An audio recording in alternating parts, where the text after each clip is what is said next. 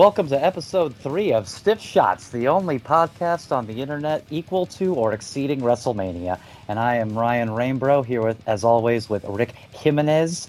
And today we're going to be talking about a number of different things, but mainly focusing on the Super Showdown that took place in Jeddah, Saudi Arabia over the weekend, as well as New Japan's Dominion pay-per-view that also took place over the weekend, kind of setting up the events for the future New Japan shows, and also one of Rick's first New Japan full-on experiences. So it'll be an interesting take to be able to find out what somebody who doesn't have a preconceived notion of it thinks about the New Japan products. It's wildly popular, second biggest wrestling company in the world. But first, we're going to talk about these AEW promo videos that have been going around. Of course, our first show, which still is having people listen to it on our Double or Nothing take. So feel free, if you haven't checked that episode out, to check it out in the archives on Spotify, Apple Music, or whatever you're listening to this on right now. You can use that same thing to listen to that.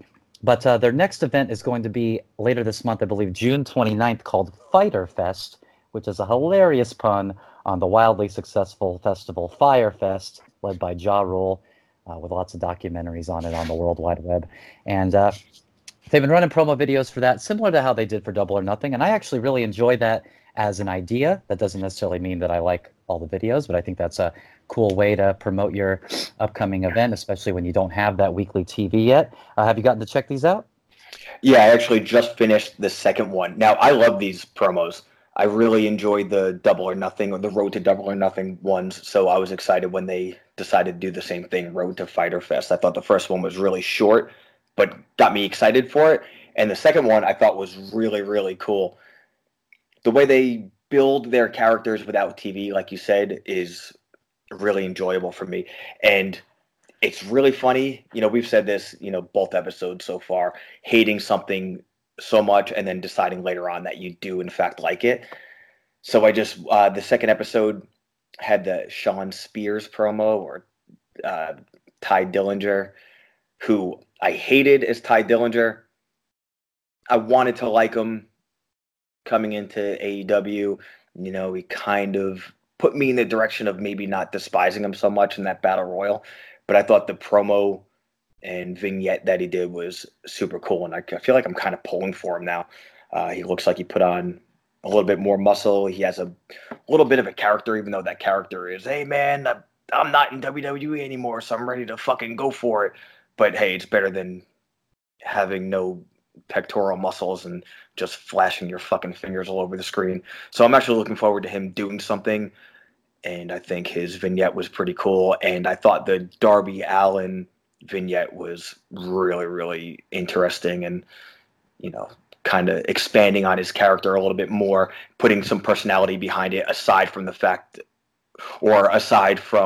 just the, hey, I'm little and I don't give a fuck. I'll jump off anything and I'll go crazy and I'll cut myself and do all this insane shit. He has a bit more of a story and he's building a character behind him. So I'm pretty excited for it. I'm looking forward to that next show.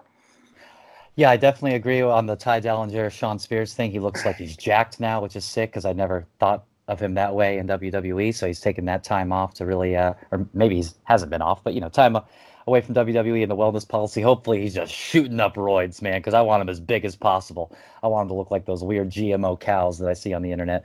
So I really enjoyed that video because of that. Like you said, his gimmick kind of being like, hey, I used to be in WWE and now I'm not, is it could be worse.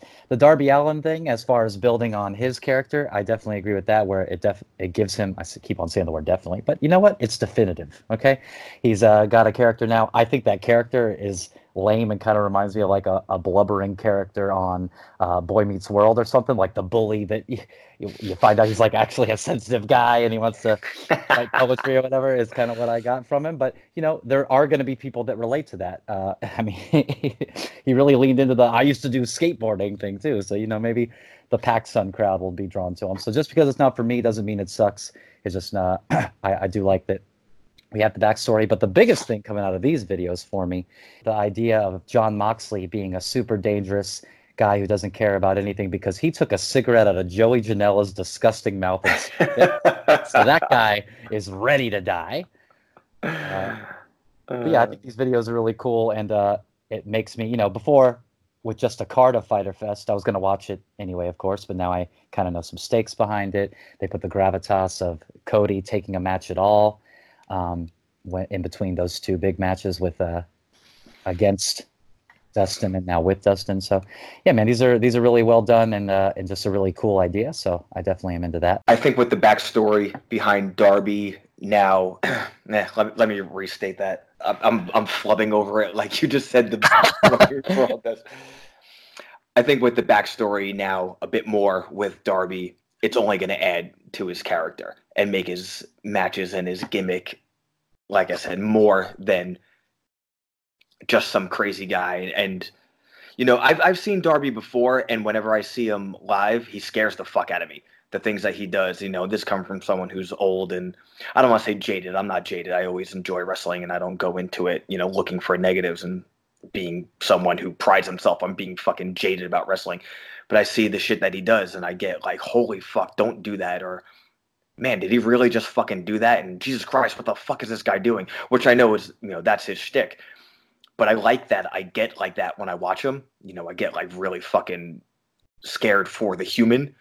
But I think that's really cool to have that in the mix of the rest of the AEW guys, especially fighting Cody. Like, what a weird contrast in styles there. I think that's going to be cool. And I feel like the vignette, especially when they were doing the doubles, when he's sitting in the chair and then he's laying next to himself and he's walking behind himself.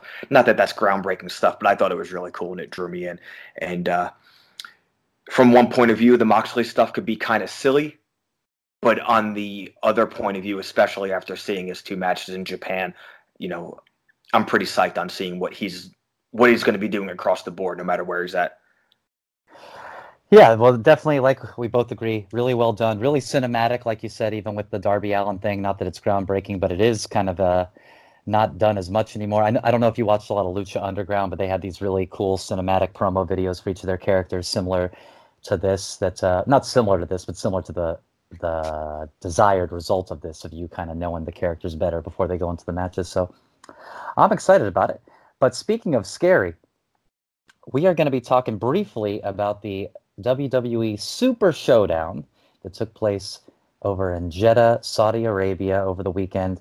It definitely was a show. They once again used the song When Legends Rise by Godsmack for the theme song, which was also used for the Greatest Royal Rumble.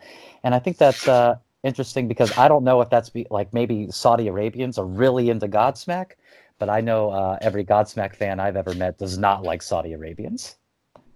I thought the interesting thing about this song is that it wasn't fucking Shinedown. I was hoping they were just going to sing about voodoo.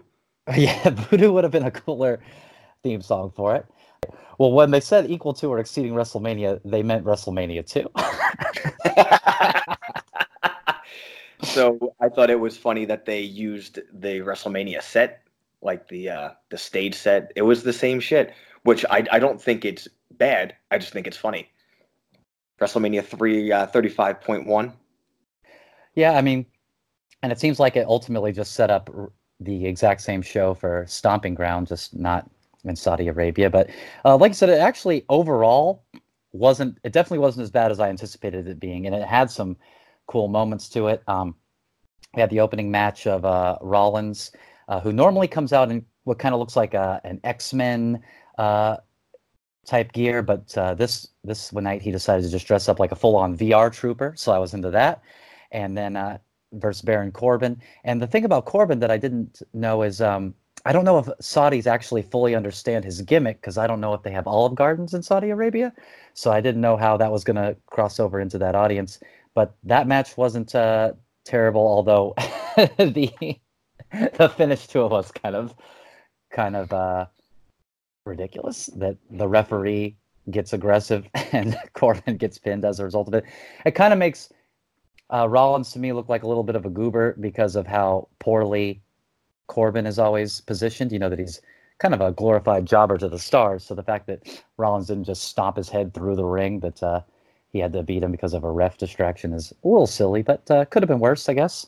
Yeah, I feel like, first off, I think Corbin is a great heel.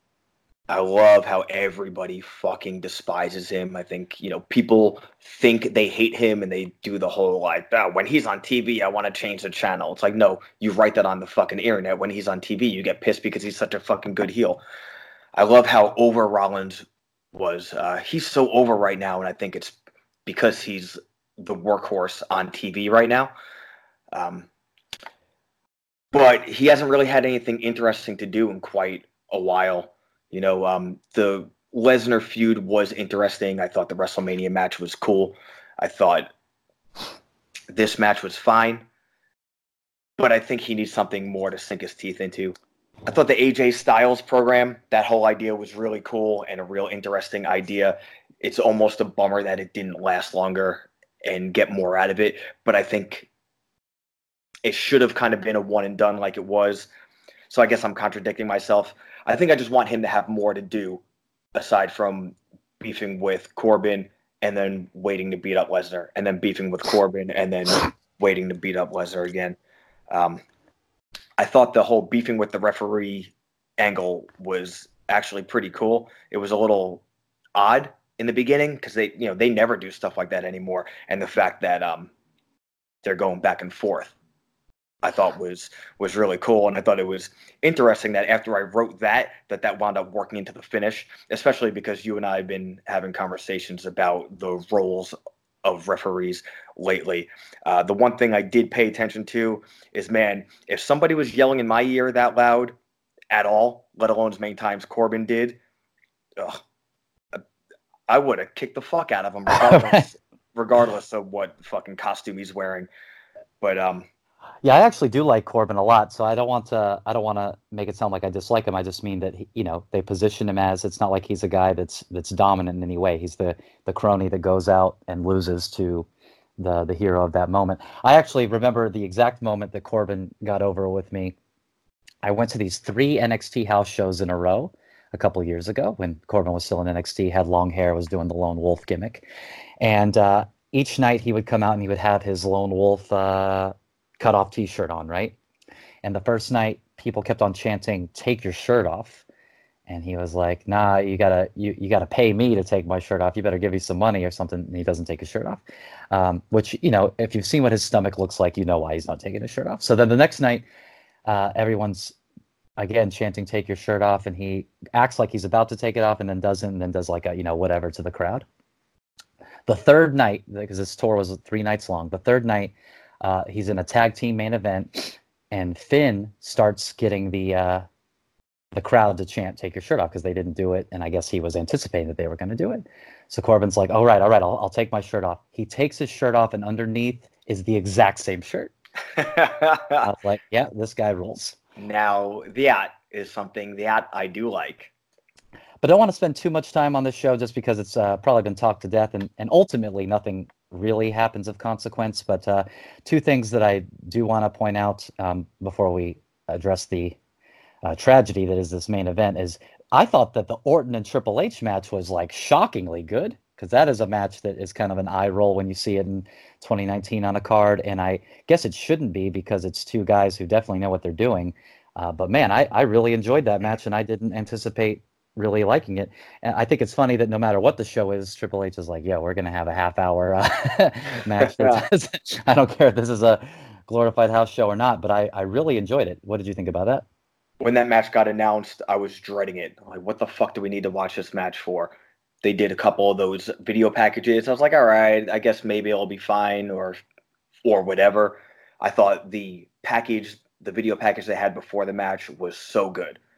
I thought the match overall was excellent. It was the whole match, I thought, was a perfectly good WWE style Triple H Orton match. I thought the entrances were awesome. Orton's sleeveless hoodie is hard as hell, fucking rocks the house.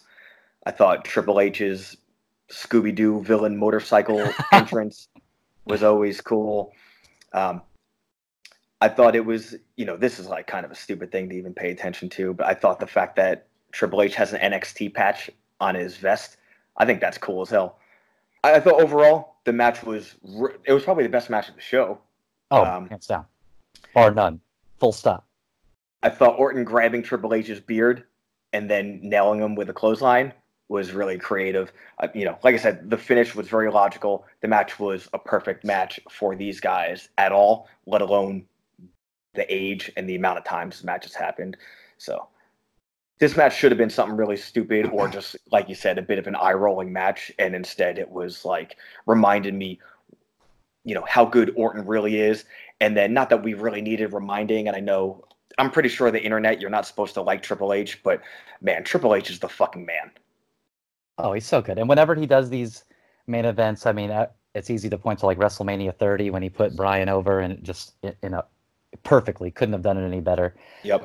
And then this match putting Orton over too. I mean, that's cool. Not that Orton necessarily needs it, or whoever won or lost, it wouldn't have really mattered. But it shows a level of humility that he's not really known for, whether or not it's valid or not.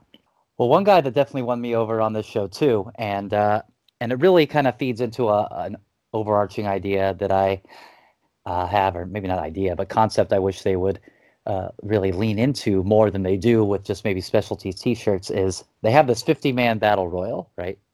And there's no stakes or anything, but this guy Mansoor wins, okay? And, it could be said that he wins because he is Saudi Arabian, but I think that that's awesome, and this promo that he cuts after he wins makes him look like an absolute star. I mean, not just... Oh, man, I loved this. Everything about this was so great to me. Oh, yeah, and I loved it. I mean, the thing is that not only did he look like a star because of the crowd reaction, but he was ready to give that speech, man. He sounded so powerful and sure of himself, and man, it just makes me wish they would capitalize in each city that they go to, these local heroes that they can make really shine like that. I mean, he just looks so cool, and it's a bummer that it probably won't lead anything for him more than this, and if it does, then that's awesome. I would love to be wrong. But after that, because first when he won, I was like, okay, he won, whatever. They're in Saudi Arabia. And then he cut this promo, and I was like, man, this guy is awesome. And I already, liked him enough because he does some NXT stuff. So it wasn't like I disliked him before. But after that, I was like, yo, push this guy to the moon. He really just impressed me after that match. And I know that might be a silly thing to say that he impressed me after the match, that the words he said impressed me. But I was like, this guy is a hero right now. You know what I mean? Well, he was kind of a non-factor in the match until the finish. So right. The fact that he won, and it was a bit of, I barely even noticed this guy was in the match. But that promo at the end was perfect. Like, that made me feel like, wow, I love this guy. And is it pandering to have him win in that situation? Maybe. But on the other hand, is it pandering or is it just smart? And I think it was really, really smart. It was really interesting. I love an underdog winning a battle royal. That's the way you make new stars. They could have had several other guys win. It would have been like, oh, that's cool. That guy could use a push. But at the same time, make a brand new star. And if you're going to make a brand new star, he was perfect for the situation. The crowd was going fucking nuts. Renee's... Oh, go on. My take is that I think pandering is smart, and that they should do more of that to these local crowds. They should be able to go to, St. Augustine, Florida, and have Bo Dallas or Bray Wyatt come out and be like, yo, I'm from here, and people go nuts, and have them, go over in a match or something. They should be able to do. I mean, when they go to Iowa, Rollins might get a shirt. I know they were just in San Jose. Bailey gets a shirt, but they barely address it other than, hey, at the merch stand, we got a t-shirt that acknowledges that this person's from here. If they really leaned into each city that they would have a star, a different star in every town that they go to, on top of their super established, top guys. And I think this proved it, because like you said, this guy who's kind of a non-factor in the match afterwards wins, and it's, people are going nuts. And I agree, as far as a battle royal, the whole thing about a battle royal is that it should be unpredictable. I mean, the thing that is kind of a bummer about the Royal Rumble sometimes is that you kind of already know that it's going to be one of like three people when it goes in. And when it's not one of those people, it's very exciting because you do assume, and because it should be, that anybody can win it, because it's not a traditional match. You're not necessarily out wrestling somebody to be able to outsmart them and get them over the top rope. So No, I agree with everything you're saying. Hey, you want to talk about unpredictable in the Battle Royal? How about Chad Gable's fucking haircut? That is the worst thing I've ever seen in my miserable life. Okay, check this out. So I'm going to have a completely different opinion than I think everybody in the entire world about the main event. So when this got announced, man, I don't even want to say I rolled my eyes into the back of my head. You know, I fucking took my head and threw it into Goldberg's post. Just, what is the point of this match? Everything about this is the dumbest thing in the entire world. Hey, let's take Goldberg, who, you know, was barely even a full-time wrestler post WCW, despite his 2 WWE runs. Let's, you know, have him have 2 WWE runs, end his career, put him in the Hall of Fame, all this shit. Let's take him out of retirement. Oh, I guess that's a good idea. Hey, let's take The Undertaker, who should have retired after he lost to Roman Reigns, 2 or 3 years ago? Let's keep having him have matches and put him in a main event, this giant equivalent WrestleMania show. So I was like, man, this is the dumbest thing in the entire world. I couldn't possibly ever care about this. So as the show approached, and then especially with the last video package for this match, and it could have been the energy drink I was on, I was excited. I was enjoying the show as it was. But I started to think, you know what? If this match isn't good, I don't care. This is kind of just something special. It's Goldberg and Undertaker. If you take the fact that they're both, you know, maybe a decade or more past their prime, you take that out of it, it's a dream match. You know, it's an attraction. It doesn't really have to be a good match per se. I know that's kind of a stupid way to go into watching a match, but that's the way I went into this once the match was about to start. And I figured, man, I'm really excited about this. I'm going to enjoy this no matter what. Just the fact that it's happening makes me enjoy it. So I thought the entrances were cool. I thought that they started the match fast and with a couple of big moves was cool. I thought it was funny that Goldberg was fucking juiced all over the place. I didn't know if it was legit or not at the time. You know, as it went on, it was like really slow and both of the guys are really old, but I didn't care. I was still enjoying it just for the spectacle. You know, the bad tombstone and the setup and the fucking double clothesline was terrible, but I was still loving it just for the fact that it was existing was cool to me. So that botched finish, I was just like, yo, what the fuck is going on? You know, Goldberg is just not making any sense. He can't lift up Undertaker. Undertaker can't really... He was limping down to the ring, which we all know, you know, he's shot, but he's limping before the match. So towards the finish, then it's starting to hit me, man, maybe this really wasn't the best idea. But like I said, I'm going back and forth. I'm just trying to enjoy it. So the fucked up Goldberg tombstone reversal spot that they were trying to set up, and then that unbelievable poor excuse for a choke slam into that finish, and then Undertaker's face straight up looking into the camera, not trying to stay in character at all, just letting everybody in the entire world know, man, I'm fucking pissed. Kind of a bummer. I fully understand why he's pissed. He's 175 years old. Goldberg is 150 years old.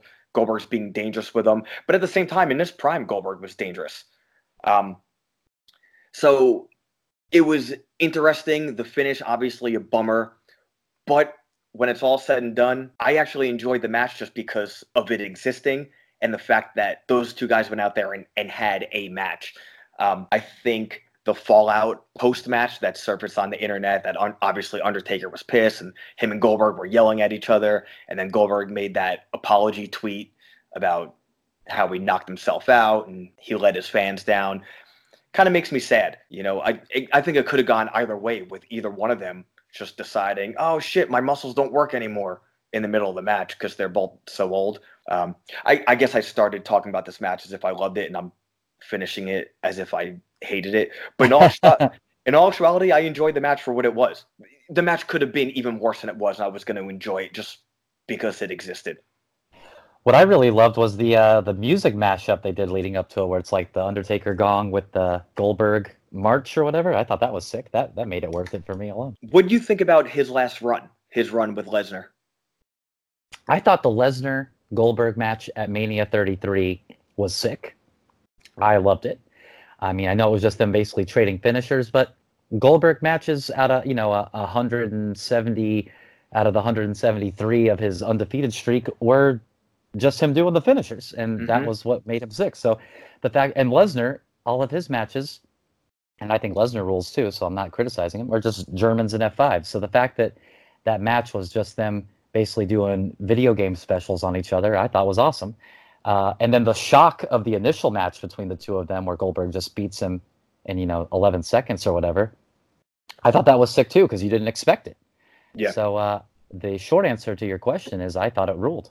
Yeah, I really liked his last run, and I think I bought into his character more than I did in his prime. And I really liked the whole, when he was doing I came back because I wanted to be a hero and I wanted to wrestle with my son. And when remember when his son took that fucking bump over the guardrail by accident? And then Goldberg said he just bumped me more than me in the last year. Oh, I like that. But, I liked it, and I kind of like emotional dad Goldberg. So I don't know. I like Goldberg, and I like Undertaker, and I wish this match would have been a little better, but I still enjoyed it for what it is, and I just want them both to be happy and friends. Okay, so let's talk about the Kofi Kingston Dolph Ziggler match from Super Showdown real quick. All right. And this is actually going to be the stiff shot of the week. Stiff shot! So let me say that I do like Dolph Ziggler. I'm a bit of a Dolph Ziggler fan. When we did the Royal Rumble tattoo game, I wound up with Dolph Ziggler, and I wasn't mad about it. So I have a Dolph Ziggler logo tattooed on my ankle that I got in Tom Wood's basement from Tom Wood. But I think, especially over the past 6 or 7 years, Dolph Ziggler is probably the most overrated wrestler on the WWE roster. And this is why I think that. I think he's usually pretty good in the ring. I think he has a lot of charisma. But everybody always bitches that he can do so much more. He's never given the proper shot. He needs a push, blah, blah, blah, blah, blah. He's had almost every title. And along with those titles, he's had pushes and he's had angles. The thing is, once he's put in a big position, I don't think he ever holds the crowd's attention.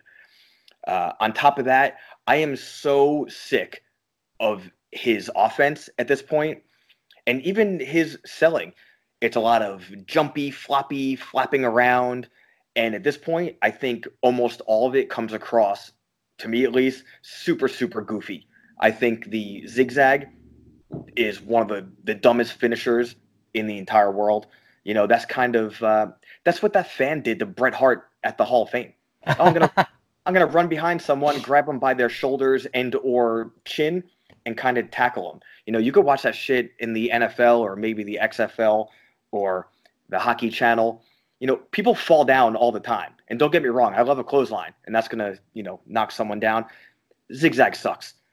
I think Ziggler's been given lots of opportunities, lots of angles, and I just don't think he has it anywhere close to the amount that people. I don't even think they believe it when they say it. I think they're just used to saying, oh, Dolph Ziggler is the best on the roster. He should be given this, that, and the other thing. He should be given this guy's spot. He's been given everyone's spot, and he's never run with it. Even this match, he was put in the position to do what his gimmick says, steal the show. All right, you're in there with what Cole called the most important title. Cole put the WWE World title over the Universal title in this match on commentary. So for all intents and purposes, this could have been the most important match of the show. And this should have been the show, especially with the angle and with all the great work Kofi's been doing.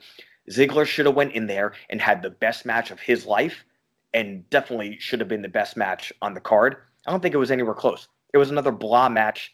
In all actuality, I don't even think that Ziggler's timing was good in this match. Like, the finish kind of sucked because Ziggler was overselling before he's even getting hit. So even if I wasn't already taken out of this match because I wanted this match to blow me away and it was kind of blah, the finish just took me right out of the match. The only thing that I even liked about this match is when Ziggler ran face first into the turnbuckles, Bret Hart style. Yeah. And I thought that was really, really cool. And it was like, okay, if he could do shit like that the entire match, and show some real intensity while giving offense and sell in a devastating way, in a more believable way, instead of taking Mr. Perfect to the goofiest degree. I love those new Mattel retro figures, and I hope they don't make a Dolph Ziggler. Stiff shots! All right, well, we are just going to take a quick moment from our sponsors here, and we will be right back to talk to you about New Japan's Dominion, a little bit Best of the Super Juniors, but we'll be right back with some more Stiff Shots. Hey, Mike. Yo, what's up? Hey, who's your favorite wrestler? I would probably have to say... It doesn't matter who your favorite wrestler is. You know why? Because Day 2 Update is the greatest gaming podcast to ever hit the airwaves. That's right. You got me, Hulking Yoda. And guess what? We're going to lay the smackdown on anything that comes our way as far as video games are concerned, on the sound waves, on the airwaves, wherever. It doesn't matter. And guess what? SoundCloud.com, Day 2 Update. Come and check us out. Well, now we're going to be talking about New Japan Pro Wrestling, something we haven't covered on the show yet, mainly because we're only 3 episodes in, but also because Rick has not been a big New Japan fan in the sense that he just hasn't seen a lot of it. Not that he necessarily doesn't like it, so he took the plunge. He watched the Dominion show over the weekend, which is one of their bigger shows of the year. We got the G1, which we're going to talk about in depth here in a second.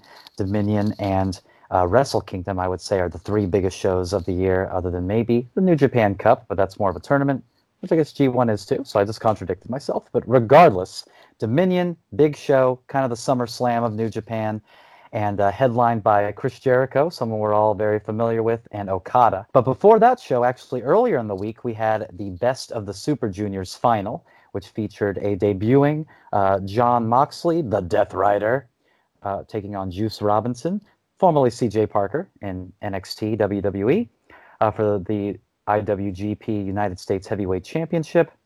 And we also had the finals of the Best of the Super Juniors tournament, which was Shingo Takagi versus Will Ospreay. Now, my first question to you, Rick, is after your stiff shot on episode 1 about the AEW Championship, how much do you love the IWGP US Championship?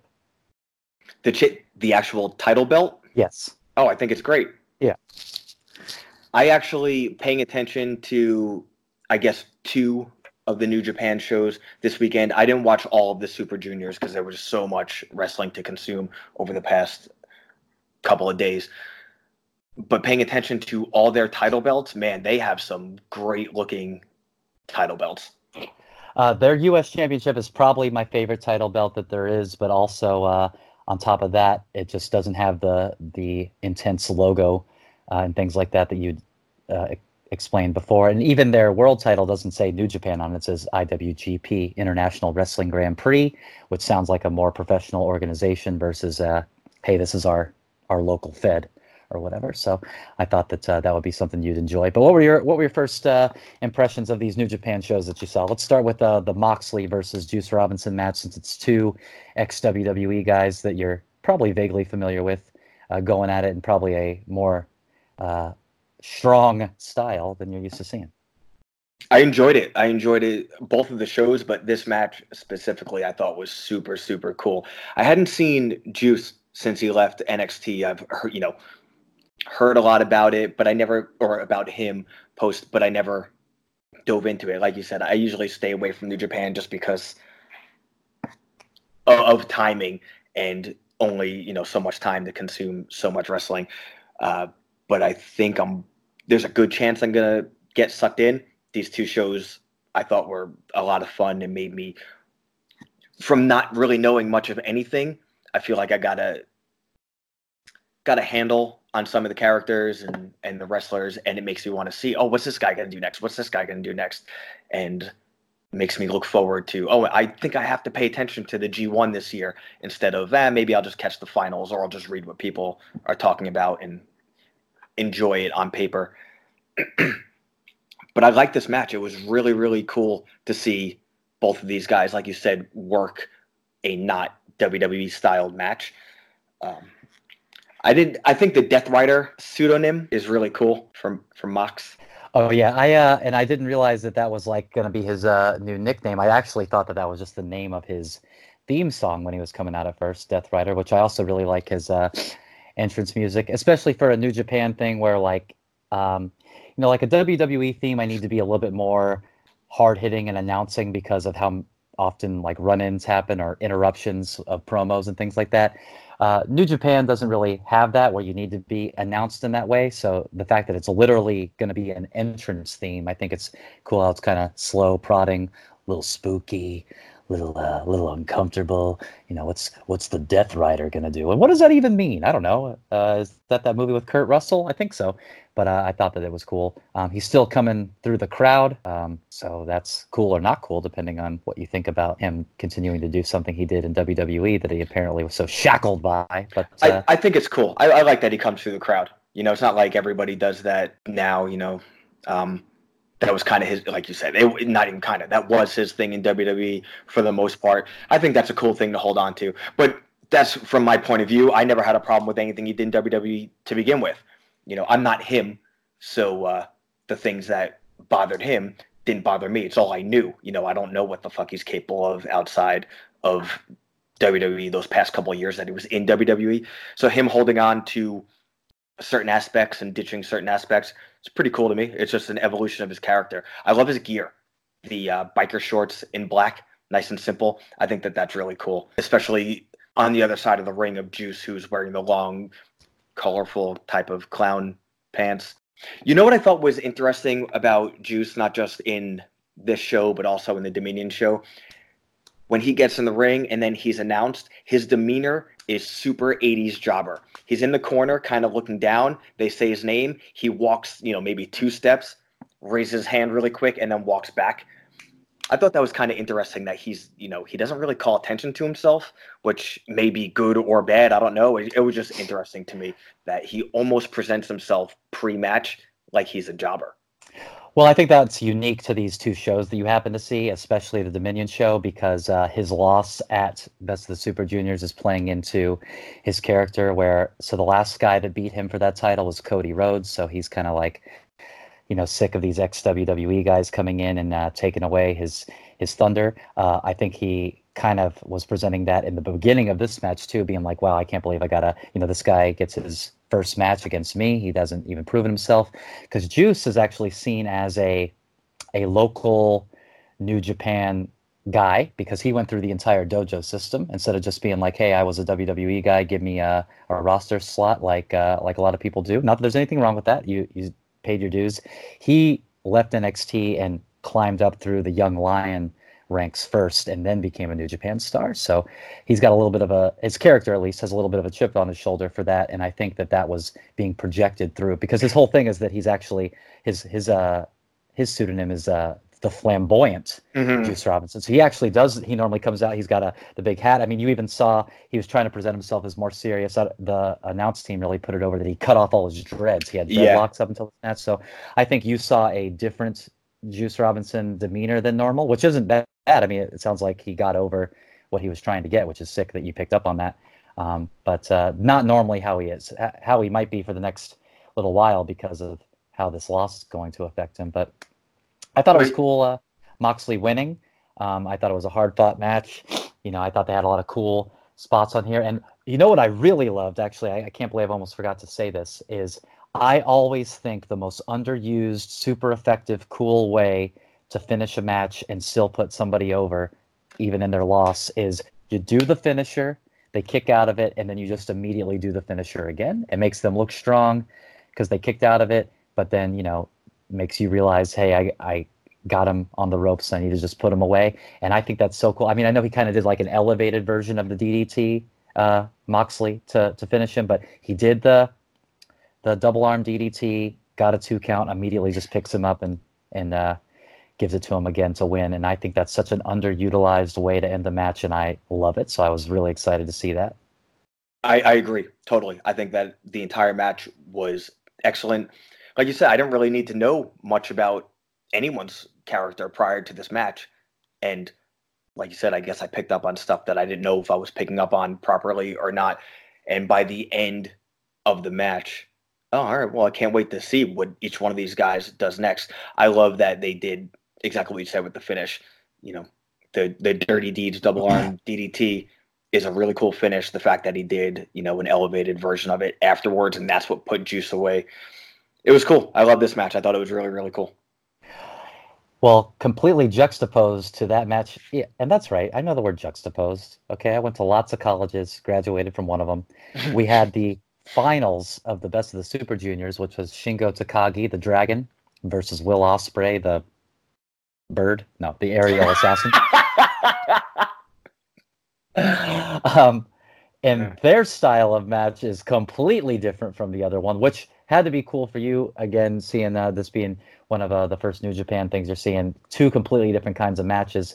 But I have a feeling that this was something that you're probably less into, whether or not you liked it, or whether or not you thought it was good or not. But what did you think about Takagi versus Will Ospreay in the finals of the Best of the Super Juniors? Now, but actually, before you answer that question, one thing that I really love about this matchup, though, also is that Will Ospreay, high-flying Ricochet clone, and then Shingo Takagi, technically a Super Junior because I guess heavyweight is 220, but the dude is huge. I mean, he's got a huge chest, huge arms, so barely a junior heavyweight or a cruiserweight or whatever you want to call it. But I thought that was an interesting thing, this kind of brawling, dominating force versus this guy that, just won't stand still. But what did you think? So these are two names that I've seen constantly for years, and I've never seen a single match of either one of these guys. So I went into it like, oh, well, I hope I like this. It's main eventing the show. Everybody just fucking comes all over these guys on the internet. So I have high expectations, but we'll see what happens. I hope I like it. And I not only just love the entire match, but by the end or the finish, and especially the promo after the finish, I was like, oh, man, I can't believe that I haven't gone out of my way to see either of these guys have matches until now. Like, what the fuck have I been missing for the past, several years? Both these guys won me over so much. And same thing, even though I've seen these guys' names and, you see pictures here and there and all this stuff, I don't know anything about the stories, the character behind these guys. And I feel like I got all the backstory that I needed to make the match feel important, and to know, why the finish was the way it was and where they're both going from here on. And it was the same thing. Like, what they said, Shingo was 73-0.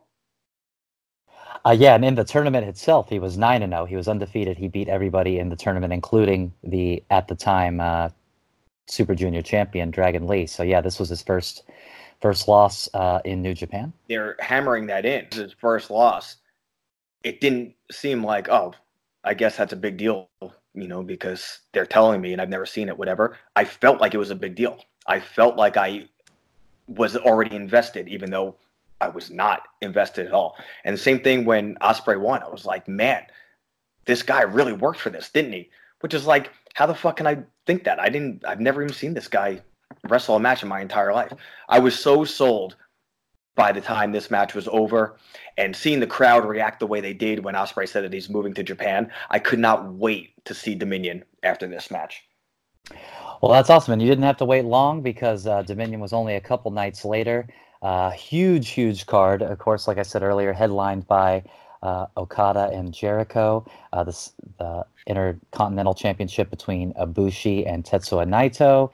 We had the Heavyweight Tag Team Championships between GOD and Los Ingobernables, and then a couple of tag matches. But the opening match is, again, Jon Moxley facing Shota Umino, who's actually the son of referee Red Shoes, who you may or may not know just because you've only, at this point, watched one show. But Red Shoes is just a legendary referee a la Earl Hebner, Charles Robinson, just been in New Japan for forever, named such because he wears these bright red shoes. These things usually open up with is they have young lions, which are like their rookies or whatever, who haven't been given a gimmick yet or anything. You probably notice that Shota comes out in just all black trunks, doesn't have like a individualized entrance theme or anything like that. And they're usually basically squash matches against a established veteran, usually like a Yuji Nagata or someone will come out and just annihilate them, and that's their way of getting some reps on a card and also, just getting their asses beat and helping them be tougher.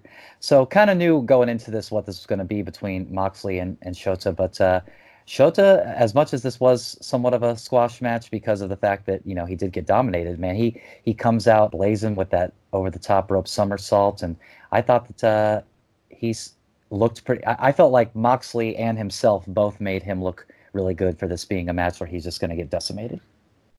I thought this was a great opening match. It was nice and short and sweet, and it did the job.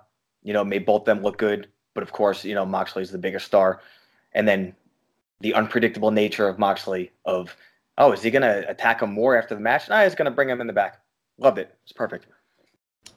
Yeah, I really enjoyed that. I really enjoyed that kind of being an extra facet to his character where it's like, well, he's not a full-blown... So the thing about people in New Japan, to me, and this is just me being correct, everybody is more or less a heel because these guys are people who have chosen for their profession to beat up other men. So they're all kind of jerks in one way or the other. There's very few like pure baby faces, maybe a Liger, but even their big ace Tanahashi has moments where he's a huge D-bag. So the fact that Moxley, has this, like you said, unpredictable nature where he's kind of putting over how crazy he is and everything, does kind of a face thing, not kind of a face thing where he picks the guy up, carries him to the back, I thought was a really cool turn of events, and it made me really appreciate it.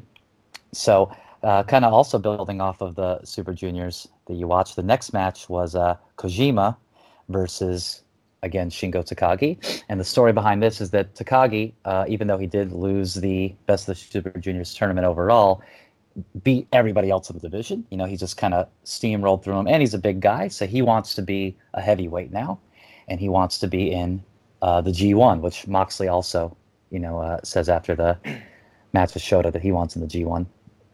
So the story behind this is almost like his trial by fire. Like, if you want to be a heavyweight, then we're going to give you this legendary heavyweight guy that we have, and we'll see how well you do when you're not fighting guys that are 80 pounds lighter than you are. And I thought that was a really cool story because he instantly goes from being the dominant force to he's kind of borderline the underdog in this match, even though he's still a big guy. He's this technically junior heavyweight facing this legendary heavyweight for a chance to prove himself that he belongs in the division. And you see in that he struggles a lot in this match. He ultimately comes out on top, but he definitely, you see him kind of... my favorite moment of the whole match is when... So a big thing of Takagi is that he hits these little super junior heavyweights with a lariat that just sends them, doing 360s in the air. And so he and Kojima run into each other, and he falls down, and Kojima stands tall with just his arm in the air, showing like, hey, man, I got the tricep meat around here. So I thought that was cool. But what do you think about this? I love that. Like, I guess I'm going to wind up saying this a lot. I don't know. At this point, I know very, very, very little going into Dominion about some of these characters, but you don't need to know. And they're not even doing promos, they're not doing these long packages.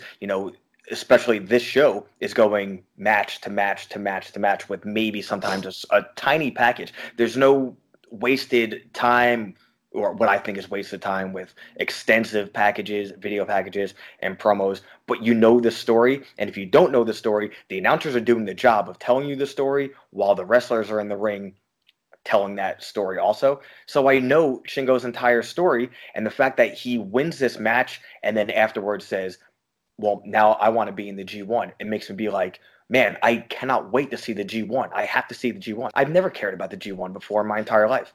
And now I'm, a quarter of the way through, and I cannot wait to see the G1. And I know the story behind the two people that I already know are in the G1. It's just excellent, excellent wrestling storytelling.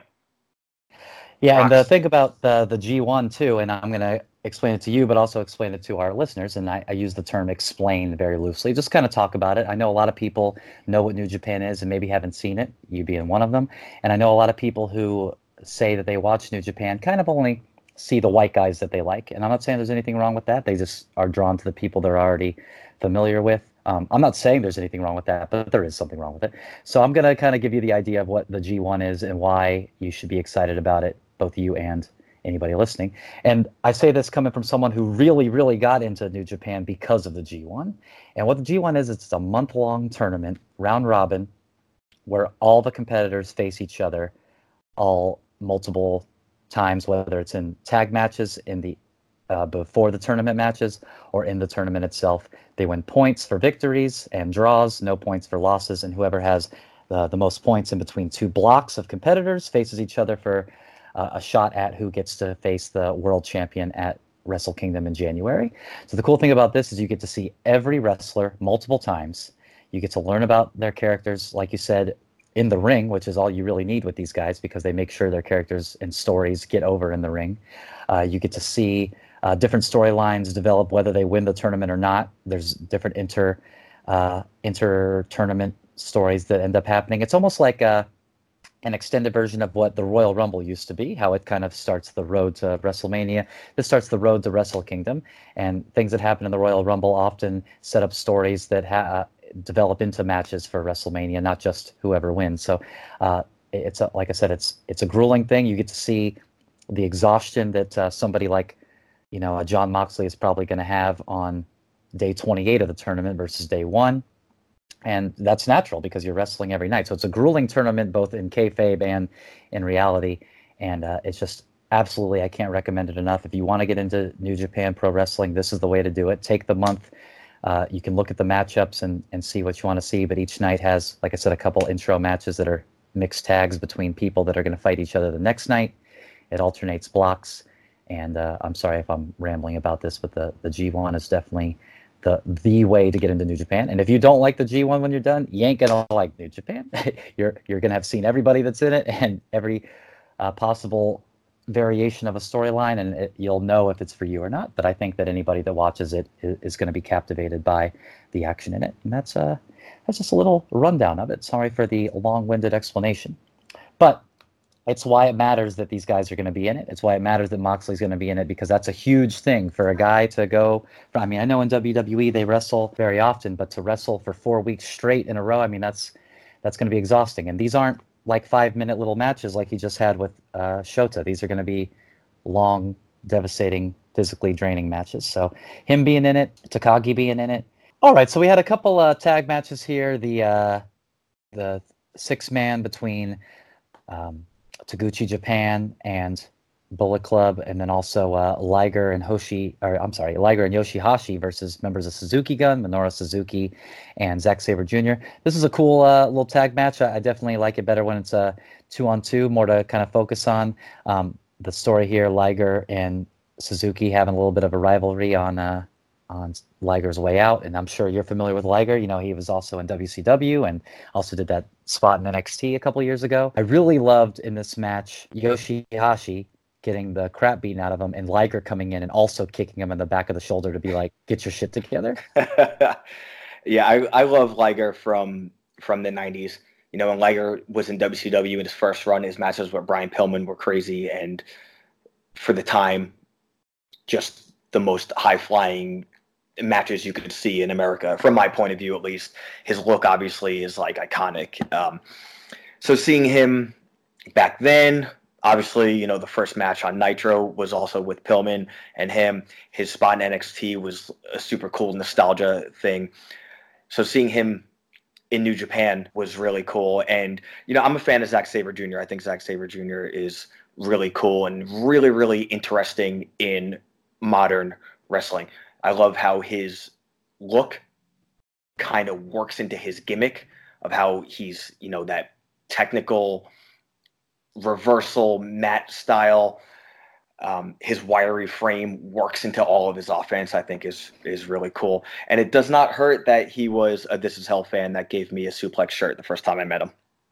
That actually is my favorite thing about him. But yeah, I mean, I think all four of these guys I love Minoru Suzuki. I'm definitely not alone in that. I think he is one of the more interesting still to watch senior guys, because he's about the same age as Liger, and he's just still killing it at the highest level. So I think that's awesome. And that was a fun, just little tag match to set us up for the title matches that would take place for the rest of the show. Before the Ospreay versus Dragon Lee match happens, Shibata comes out and just kind of points to the entranceway for a long time. And I thought he was just introducing Dragon Lee, maybe, because Dragon Lee, big fan of Shibata. Definitely, I want to say maybe even trained by him, but certainly Shibata's a mentor to him. And after about what felt like 7 minutes of him pointing at this entrance ramp, Kenta walks out, which is awesome. Hideo Itame in NXT and 205 Live. Big deal for a couple reasons. One, Kenta, despite being a Japanese superstar and legend, never in New Japan, was always in All Japan Pro Wrestling and Pro Wrestling Noah. So this is actually a huge deal on a number of levels. And two, I mean, the guy just rocks and rolls and struts and strolls. So there's no reason that I wouldn't be psyched to see him. And him being in the G1 is sick as hell as well. Him coming out, he just obviously he presents himself like a star. We talked about that a lot last episode, but I think it's really important when somebody presents themselves like a star.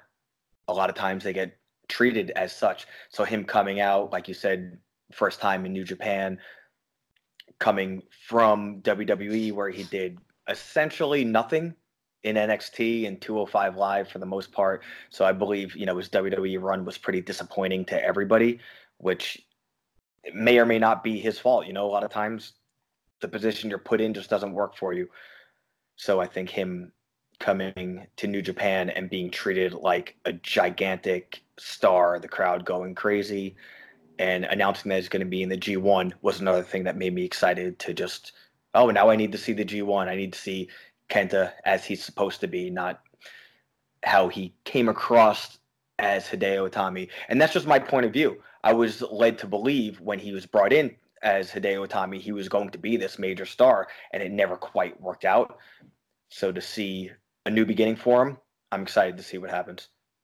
Yeah, definitely psyched to see what he gets to do. And I mean, it's also interesting just because he was plagued with so many injuries. The G1 is not the place to nurse them. So yeah, like I said, it's 4 weeks of a tournament, so it'll be interesting how that plays into it. But either way, I mean, the guy's awesome. He's going to be all fresh matchups. I'm pretty sure almost everybody that'll be in the tournament, although the full roster hasn't been announced yet, it will be people that we haven't seen him wrestle before, or definitely haven't seen him wrestle in a long time. So that should be sick. But Ospreay versus Dragon Lee. Ospreay winning the title shot after winning Best of the Super Juniors for the Super Junior Heavyweight Championship. I hate to call this a spot fest, but I don't mind that it was one, because I felt like that had a unique position on the card in the sense that all these other matches weren't the same style of match.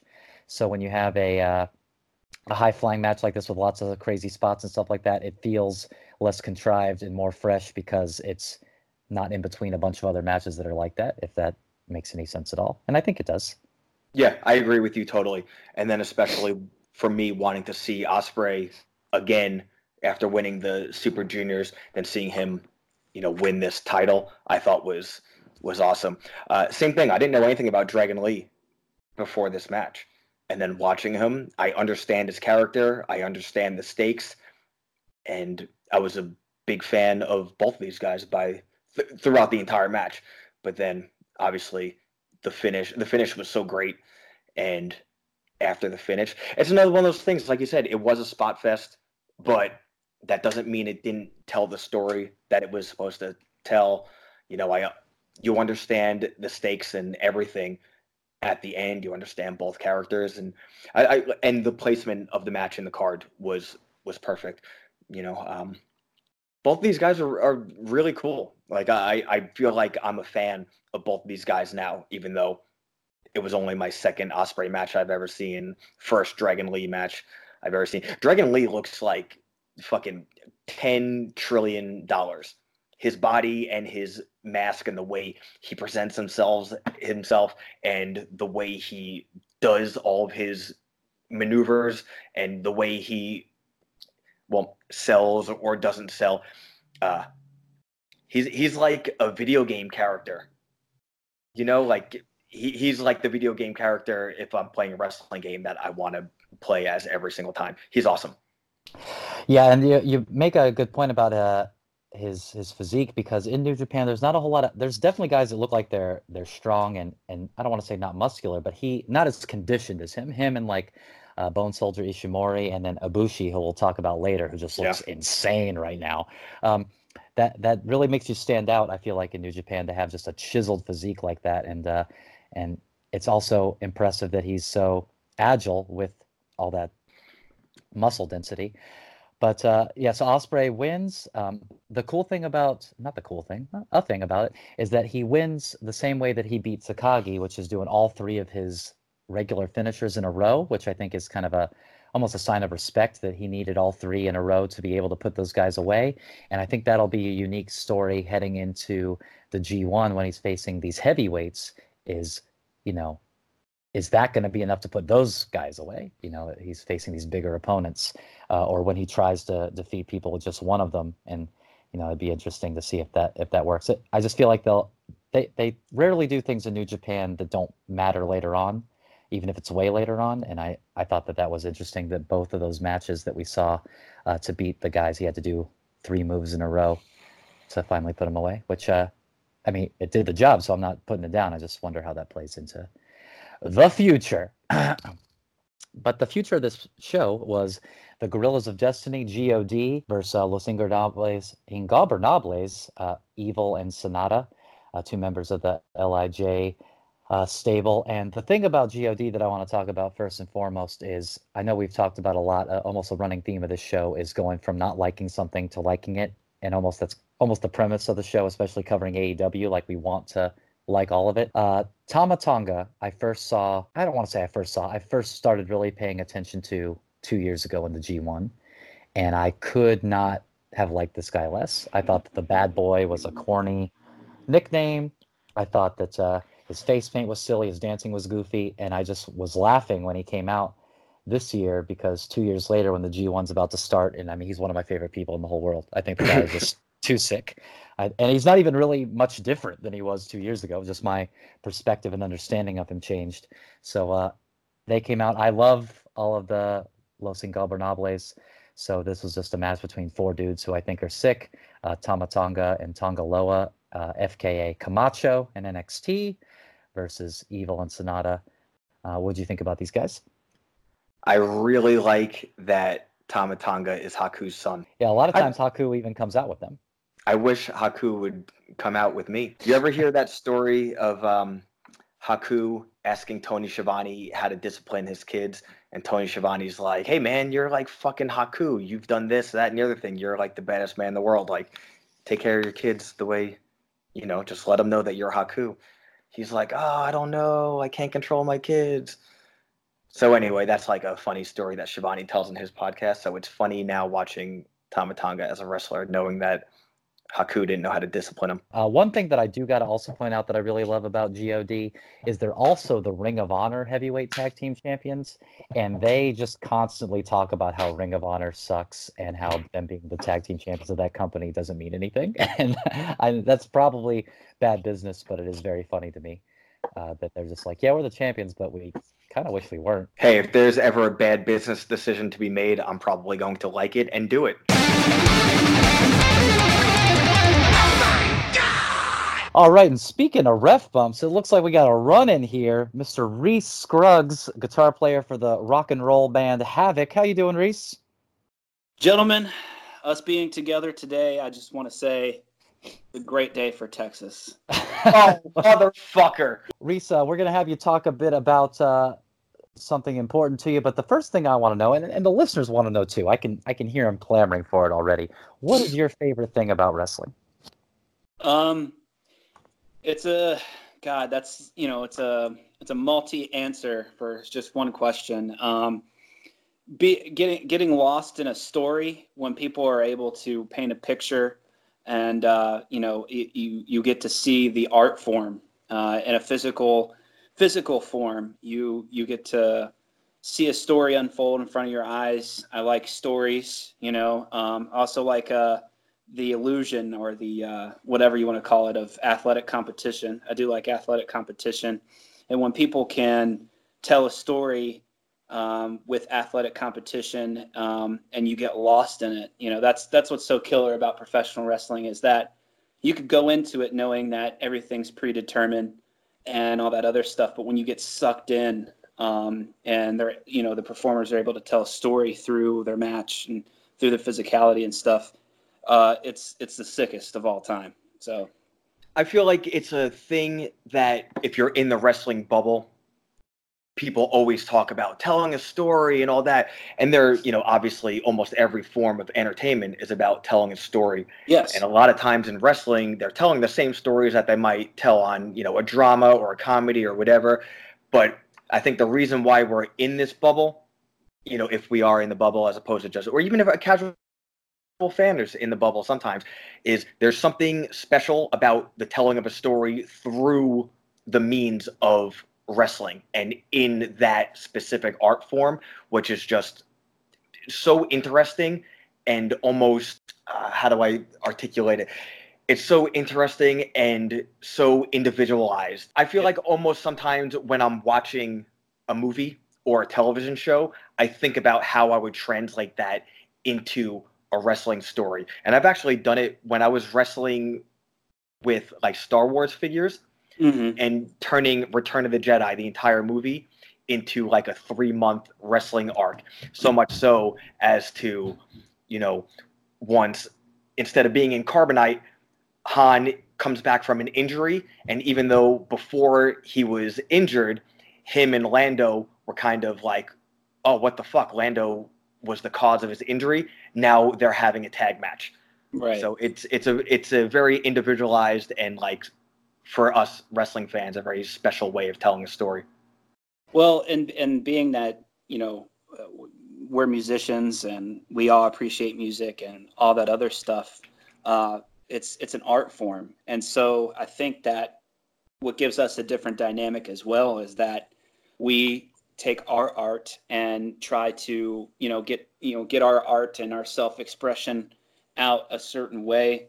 That's different from professional wrestling. I think a lot of what I love about it now as a 31-year-old, supposedly an adult, and especially doing what we do, touring, playing music, stuff like that, is that there are a lot of parallels between the inside workings of professional wrestling schedules, bookings, money, all this travel, all this sort of stuff is very parallel to being in a shitty heavy metal band, touring the world and all that other stuff. And I can appreciate that too. It's the biggest appreciation of it right now, and for my fandom and all that other stuff is being like, well, sometimes I'll come off of a tour and I'll be like, wow, that was a pretty long stretch, and then I'm like, well, if I'm taking everything at face value, Bret Hart said he was on the road for like 300 days in a row, so I'm not on the road for 300 days in a row, so I'm pretty grateful for that. So, there's that sort of dynamic as well. Yeah, my favorite thing is the wet hair, but I like your answer too. Yeah. All right, well, that leads me into my follow-up question, and the reason why we're here today, aside from making Texas proud, is what is your current least favorite thing about wrestling? One of the things that really, really just chaps my ass is if we're trying to do something fresh, we're trying to do something new, at least. When the hell will there ever be competent, tough refs who have seen it all, done it all, nothing gets past them, and they're big enough not to take stupid ref bumps. You don't have to worry about this guy going down because someone accidentally ran into him. And I know that fits into a lot of storylines and all that other stuff, or a lot of matches and stuff. You have to have that for something to happen and blah blah blah. But if we're talking about something fresh, something new that AEW could run with or whatever, if they're trying to do this whole fresh and new thing, which they're not. But for a UFC ref, Big John McCarthy could probably whip everyone's asses that he was in the octagon with. And I feel that same way with, a couple other, mixed martial arts referees. And I think that something like that could be adapted into professional wrestling. Having that still go on is just, it's old to me. Keith Peterson, who was in a Long Island hardcore band, GFY, he is a smaller in height guy, and he's a tough son of a bitch. I've seen him do some crazy shit at shows, and he's not a UFC fighter, but he is a tough, hard-ass referee, and he's legit. And if Sami Zayn hits him with an elbow by accident, he's not going to lay on the ground for 15 minutes.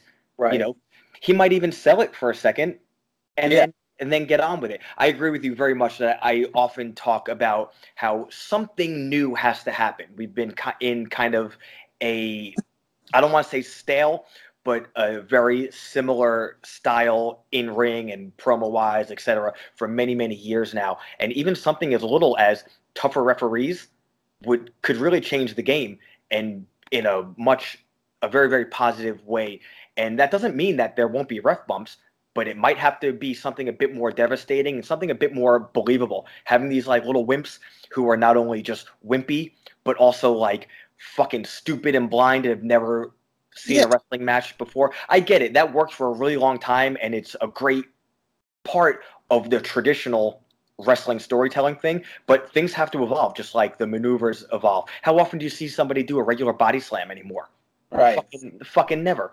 You know, you got to change things sometimes. I think the referee thing is a really, really interesting and like right in front of our eyes thing that, oh, fuck, how come no one's ever thought about just making the refs a bit more legit?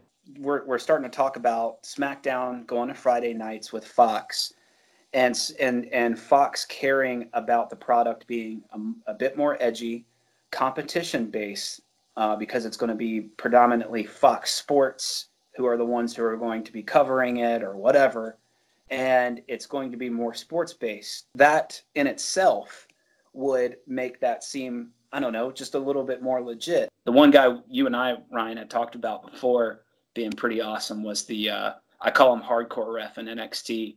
He's just like waiting around to get gigged. Like, oh my God, where the fuck's the fucking gig at? I want to bleed so bad. That dude rocks hard. All right. Well, yeah, I definitely agree with you on that. We appreciate you stopping by to get that stiff shot in, get that run in, get that. Give me another insider term. Get that idea over. Yeah, get it over, brother. Hey, man, it's been a great day for Texas.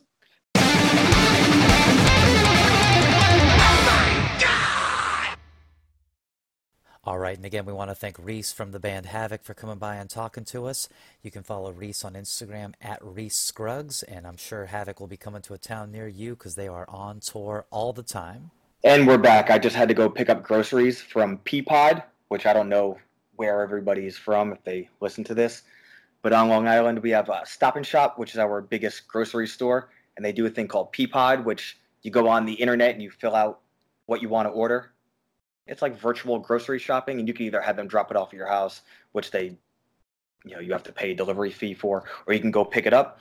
So yesterday we decided let's order our groceries online, and at some point during the day I'll pick it up today. So not only did they not have any of the fucking energizing power drinks that I wanted and didn't let me know until I went to pick it up, but we ordered 5 bananas, which is 1 banana a day over the next 5 days, which I will consume. So I get home and I have 5 fucking bundles of 6 bananas.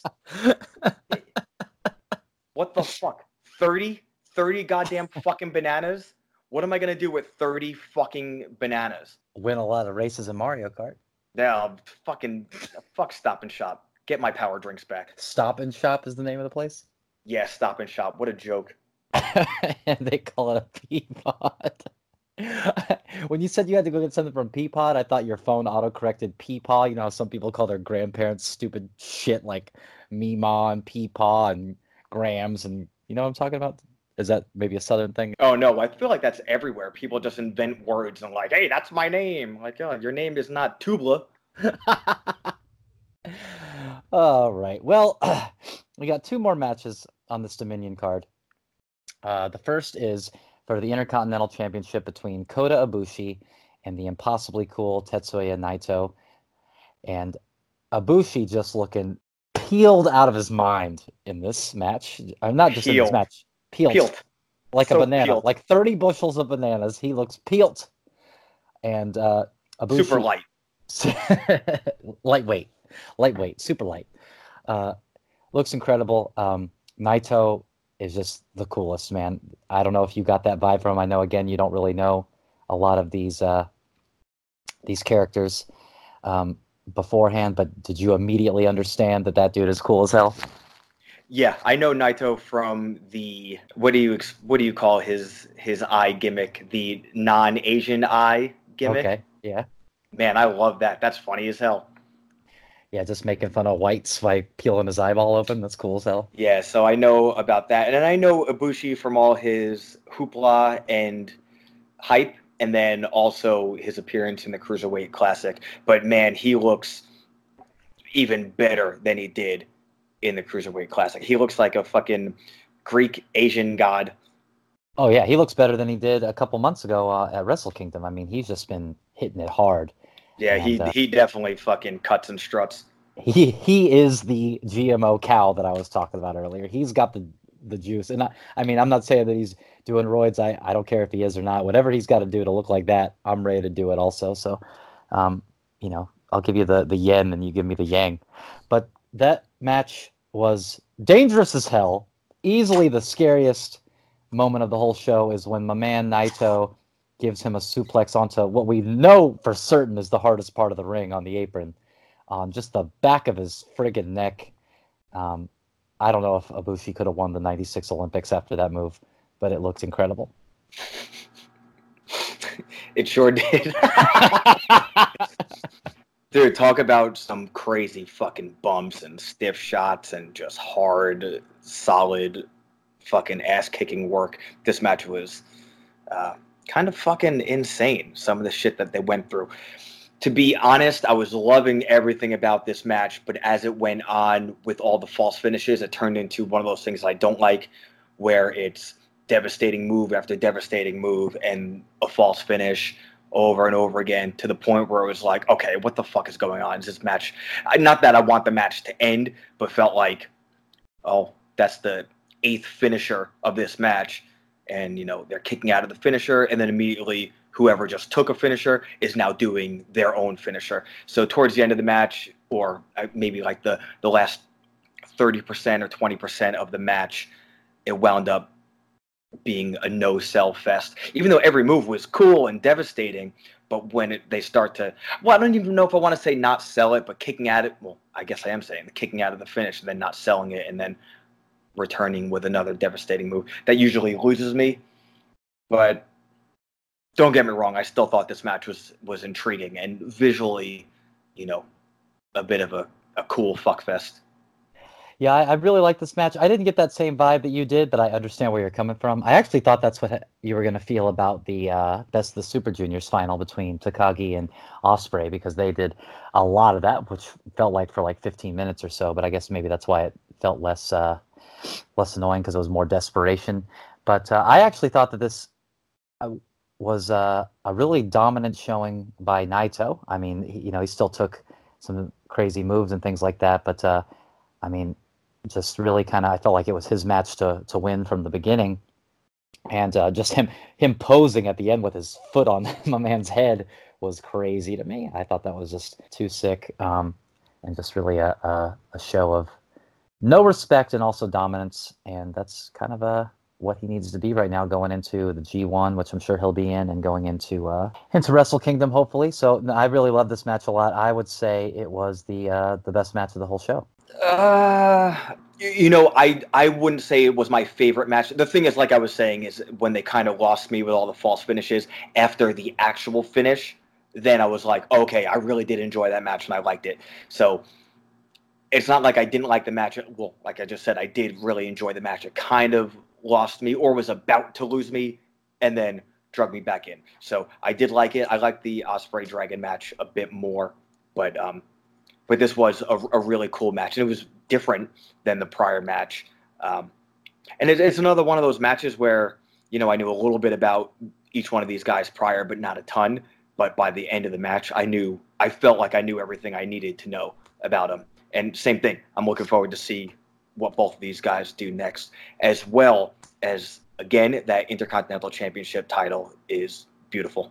Oh man, yeah, that belt rules. All their belts are awesome. Like I said, the U.S. title's my favorite, but the Intercontinental, I mean, that white strap, you can't beat that. Yeah. Well, that is going to lead us to the Reign Pain main event, my man. We got the Painmaker, Chris Jericho, versus the Rainmaker Okada. A couple things I want to say about this match before we talk in details of it, and then I have a couple questions for you as well. Well, first of all, how hilarious is it that New Japan lost the rights to use the song Judas by Fozzy, who was fronted by Chris Jericho, so Jericho did not get to come out to his own band song? The answer is very funny. Secondly, Jericho, definitely, without question, one of the greatest of all time, if not the greatest of all time. And after this match, man, I just don't ever need to see him wrestle anymore. I'm sure I'll change my mind the next time he has a match, and I think it's sick. But that was my first feeling when this match was over. I was like, we gotta end this. We gotta stop it. It's not gonna stop, so it doesn't matter what I want. But I just came out of this match not wanting to see Jericho do anything anymore. I think Okada is one of the best wrestlers in the world, if not the best wrestler in the world. Which I know I just said Jericho is one of the best, but I'm talking about in ring as far as like just technical prowess. Okada is definitely up there, and I don't know if you feel that way after seeing this. I will find out when I stop talking and give you a chance to say something. But I thought this match was so lackluster for being the main event, for having all the hype behind it for what feels like months, and the finish was a little hokey. We never saw the Rainmaker hit the Rainmaker, yet he still won, which doesn't necessarily have to be how it ends. You know, it ending unexpectedly, I guess, gives you something that you can be happy about in one sense. But I just, especially after that Ibushi Naito match, I walked away from this just being kind of let down and bummed out. But what did you think? I had two different thoughts with this match. While I was watching it, I was thinking the same thing that you said. How it felt a little lackluster, didn't kind of live up to what I wanted it to be, or kind of what I thought it was going to be. But then I thought from a different point of view, like, it's not kind of, it's a modern Jericho match. He's not going to go out and have a match like the other guys have. And, I've never seen Okada before, so I didn't really know what to expect from him. So I went into this not really knowing what to expect overall, aside from the fact that I know what Jericho's modern matches are like. I figured at this point, no matter who was in the match, they had to slow it down a little in the past two matches. Otherwise, you couldn't really top the intensity of the last two matches. So it kind of had to be a bit more of a, I don't want to say ground and pound, but more of a down and dirty psychological match, which I thought this had its moments of seeming like it was going there, and then kind of slowed down a little bit. And then the finish was unexpected to me. I was like, oh, shit, that's it. Even the finish seemed a little slow, which isn't necessarily bad. I thought the match was fine, but it didn't get me like some of the other ones. I don't know if I would go as far as to say I don't feel like I ever need to see Jericho wrestle ever again. But for all intents and purposes, if this was the last match that he had, if not ever, but like just for a while, I would totally be fine with it. I kind of think Jericho's post-match stuff was a bit more memorable than the entirety of the match. I don't know. I guess it was what it was as far as a Jericho match. I mean, it's Jericho in his 50s, and he's great psychologically, but I don't really know if he's doing anything extremely interesting in the ring that's not psychological anymore. The one thing that I did take notice of that kind of also put a damper on it for me was, and we spoke about this in the first episode, the whole Judas Effect finisher and him saying this is going to be exclusive to AEW, and the announcers kept harping on him doing that move, and then he went for it. He didn't hit it, but he went for it, and I was kind of like, who gives a fuck? Like, it's a fucking spinning back elbow. Let him do it. But I was really into the whole gimmick of that being a move he only uses in AEW. Especially, I love the way they pulled it off in the finisher for the Omega match. So I thought the concept of it was cool. He's like, no, that when I finish matches in AEW, you're going to know how it's done, But, yeah, it might be a stupid thing to harp on, but it's our fucking podcast, so there it is. Well, I guess my ultimate questions to you would be, what my questions were for you before we watched AEW was, what was your favorite thing about Dominion, and what was your least favorite thing about Dominion? My favorite thing was the fact that I only knew about a lot of these guys and never seen a lot of these guys before this week. And without extensive video packages and essentially no promos whatsoever, by the end of each guy's match, I feel like I understand the character. And certain characters, I feel like I'm invested in already. I can't wait to see what happens with Ospreay. I'm really excited to see what Kenta does.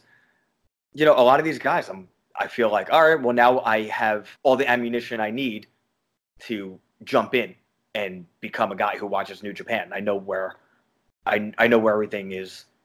I know the ground level of everything, so I could watch and be invested. That's really cool to me.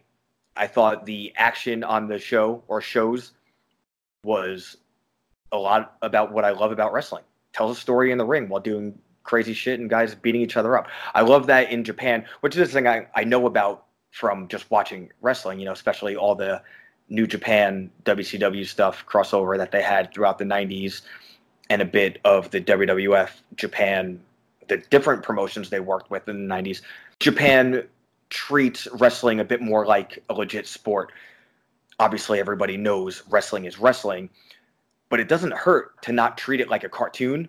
And I think sometimes I just forget that not all wrestling has to be, not even that modern WWE is super cartoony, but it's WWE. They have a certain camp and a certain cartoon element that goes into it, even in its most serious things.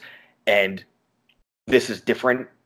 And to me, New Japan is more of the alternative to WWE than AEW seems like it is, with only one show under their belt so far. That's hopefully is going to change or may not change. But as of right now, I'm really excited to start watching New Japan. Hopefully I make enough time, carve out more time to watch New Japan and follow the stories. Yeah, I definitely hope you do, and I hope our listeners do as well, because I would love to make that a recurring thing that we talk about here in July about the G1. Like I said, I couldn't stop talking about earlier. I love the G1. I'm actually going to be at Night 1 in Dallas on July 6th, so if any of you are going to be there, let me know so I can know who to avoid. But that brings us to the end of Dominion. So we went over the Super Showdown, went over the AEW videos, went over a little bit of the Best Super Juniors, and went over Dominion. The next event for WWE is going to be Stomping Grounds, but I'm thinking next week we're going to do a little week in review for WWE. We'll talk about Raw, SmackDown, and depending on when we get to record, possibly even the NXT weekly show, but definitely Raw and SmackDown, see where they're headed towards Stomping Grounds after leaving the Super Showdown. Hopefully new stories get to start and develop, probably all involving Shane McMahon. All right, well, we definitely appreciate all your questions. Keep sending them in on Twitter at StiffShotsPod or Instagram at StiffShotsPod as well. I think we got a Facebook page up and running now, Stiff Shots Podcast, so you can just blast us any format you so desire. But we appreciate you listening, and we will talk to you next week. Goodbye. Goodbye. Fuck Stop and Shop. Fuck Stop and Shop and the Peapod. Fuck Amazon. Rockstar rules.